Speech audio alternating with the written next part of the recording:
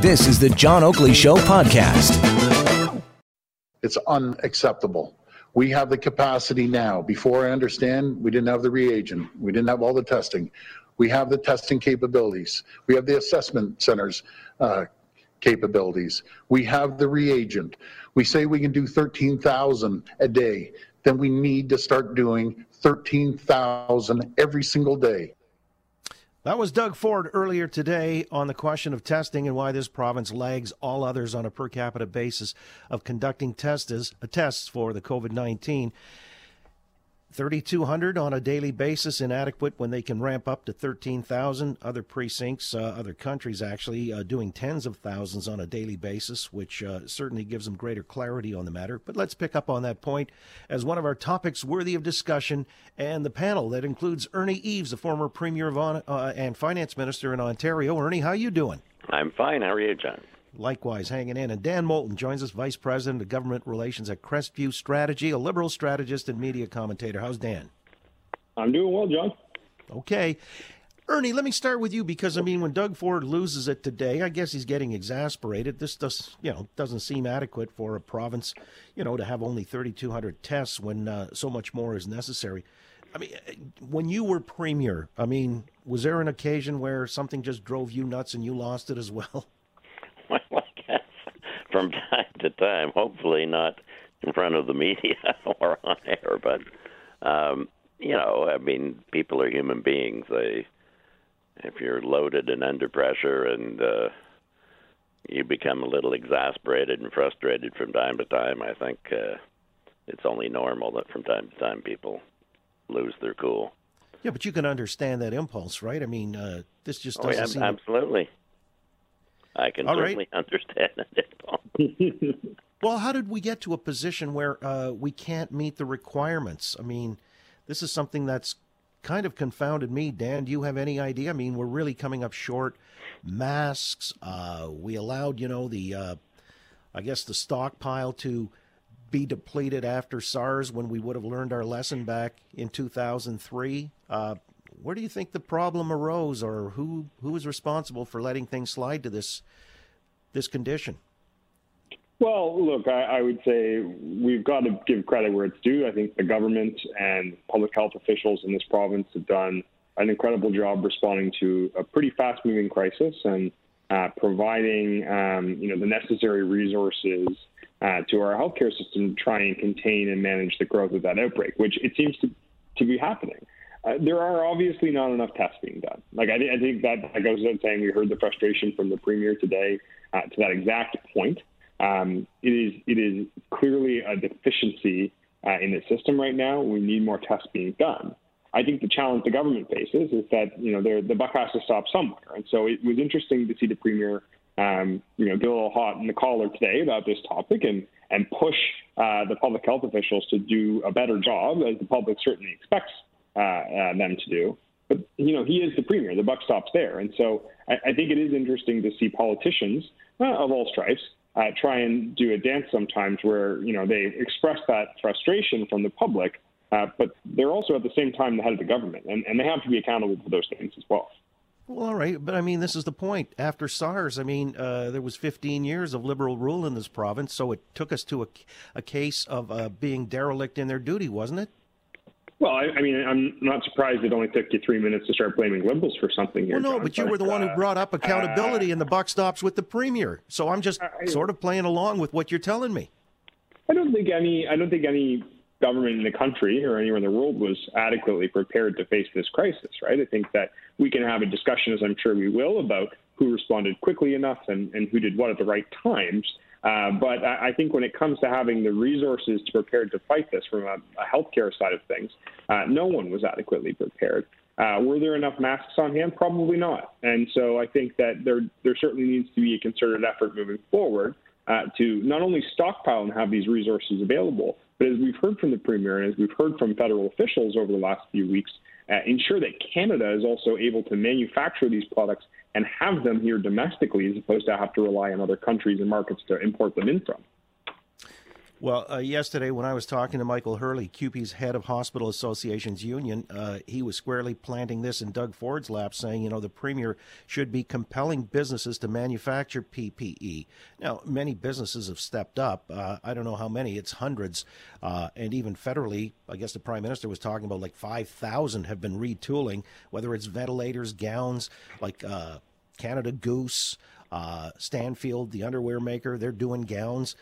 So the idea that, the province compelling and that this Premier has somehow dropped the ball because he hasn't compelled people to go ahead and manufacture PPE for his frontline operatives, I mean, that's talking about where the buck starts and stops. Ernie, does that make sense to you? I mean, does a Premier have to basically be responsible ultimately, and so to the point of compelling business to manufacture these things that are needed? Well, I think that, quite frankly, the government's done a pretty good job of getting, and so has the federal government, done a pretty good job of getting, the private sector involved, and a lot of companies have stepped up to the plate. They didn't have to be forced to do it. They've done so voluntarily, and I think it has taught us a lesson, though, going forward, of course, that we're going to have the capability to produce these things here in our own country, and if necessary, in our own province, as opposed to relying upon other countries such as the U.S. or China to bring some of this equipment in and some of these protective devices in. There's no doubt, I said a couple of weeks ago that, and this is not I'm not blaming anybody. Obviously, the bureaucracy in the Ministry of Health could have been more attentive, shall we say, to the 55 million masks that were left over after SARS, but then a lot of them expired, and nobody was really keeping on top of it. Having said that, with respect to the test kits, it's not like you can develop a test kit for a virus that hasn't existed before. So everybody all over the world is scrambling to get these in place, and they are responding, albeit in some cases several weeks late. And it is important to know to have as many tests done as possible. I believe in your jurisdiction. If you look at the places that have been most successful, South Korea is certainly one of them, and they've tested a lot of people, a huge percentage of their population. The same with Iceland, for example. I believe they've tested something like 400,000 people. I don't know how many people live in Iceland, but it can't be much more than 400,000. So I think the more information you have, the better it is for scientists and medical people to be able to determine, A, not only modeling, but B, take and recommend appropriate measures to deal with the problem. Yesterday we had this report, really alarming, that 62,500 of these masks that were slated for frontline operatives were found to be defective. They were ripping and ill-fitting all around, and the manufacturer said, well, we'll give you, this is the City of Toronto now, they said to the City of Toronto, we'll give you the full refund, $200,000. Turns out they were manufactured in China but distributed here somewhere in the locality. But, the report also says that these were earmarked for long-term care facilities. I don't know how many were actually put in operation, but my God, when you think about making a connection, whether it's valid or not, I don't know. We haven't investigated. Nobody seems to have come up with that answer. But that's a potential lawsuit, wouldn't you say, Dan? No, it certainly, it certainly presents a lot of risk there. I'm not sure why those masks were defective, or what the exact reason why they ended up being deployed like that is. I will say, going back to the question on tests, though, I think it's also important we remember that resources like masks, like tests, should be deployed to the places where they're most needed and where public health officials are making determinations that they'll have the most impact on the health system. So in the case of masks, we've certainly heard public health officials at the federal level talking about this the last few days. Dr. Tam making very clear it's most important that respirators and other N95 masks and medical grade masks are with the people that need them on the front lines of our healthcare system, helping prevent the spread there. I think it's important that when we talk about testing and where we're using the limited resourcing of tests that we have, it's being deployed at places where the infection rates are for the most vulnerable populations. And so that does include long-term care homes and other places where the elderly are more exposed, because if obviously young people can be affected by this virus as well, but it seems as though the research is clear. The people that are most vulnerable are in the older age demographics, and so shouldn't we be launching tests in those communities more than we should be worried about people who are 30 years old and feeling a little under the weather? Well, the trouble is, everybody that's testing positive is obviously a carrier, and there are a lot of people for whom there are symptoms, and they want to know, or I guess even the health authorities want to know if potentially they could, carry the contagion the way the thing spread so quickly. I get your point, like, allocating directly to the hot spot, but geez, it seems to me like there are so many hot spots. We don't even have adequate resources to address that. And to your N95 question, Doug Ford was saying we only had about a week to go before we had the cavalry come over the hill from 3M. I think yesterday or earlier today, those 500,000 were delivered, but the burn rate on those is pretty fast. I had somebody explain to me yesterday, nurse goes into a room where there's a COVID patient, they come out, basically that mask gets scrapped.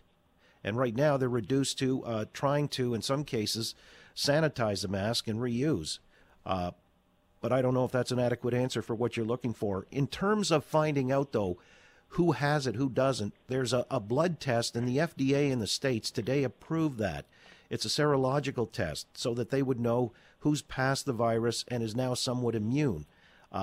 Would that help us in any way, even insofar as like opening up businesses if you've got this immunity, or maybe you carry an immunity certificate? I know Germany is looking at that as a way of giving people confidence or allaying their fears that this person is, certified and good to go.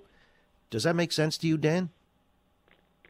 I'm not sure that it's going to have the kind of immediate impact you're maybe suggesting it will. Where we are right now is trying to limit the spread of this virus as much as possible by asking everyone to stay home and not get out there. I don't think some sort of widespread immunity test right now is exactly what we need. We need to continue to enforce social distancing measures so we can get past the peak here, because I think that's the clear message that people need to be reminded of, is that we are approaching a peak. The more we can do to limit a rapid spread of that virus, the less strain it's going to put on our limited health resources, the less strain it's going to put on the economy, and the faster we'll be able to get out of this thing.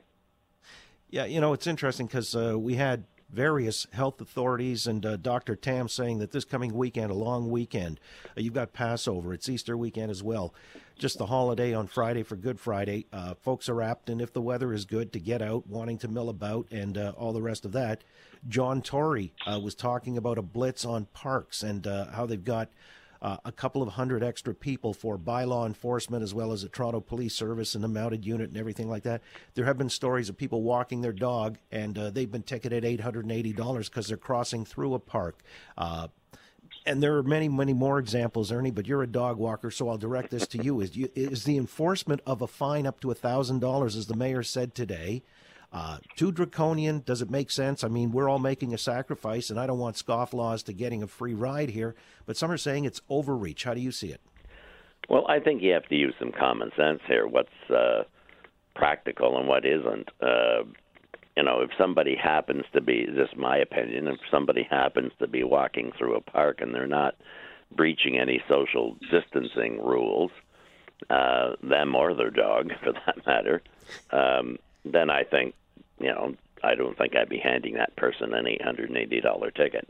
However, we have seen many people not paying attention to these rules, gathering in groups of people and standing around and chatting 2 feet from each other. We've even seen that happening inside and outside grocery stores. And I think, that is just not acceptable behavior. You're not only endangering your own life, but you're endangering the life of other people and those people at home that you might bring it back to. So I think Dan's correct. I think we all have to play a part here in doing our bit to get us through the next couple of weeks at least, and then we can take stock of where we're at. I think the test that the U.S. is doing, the blood test, is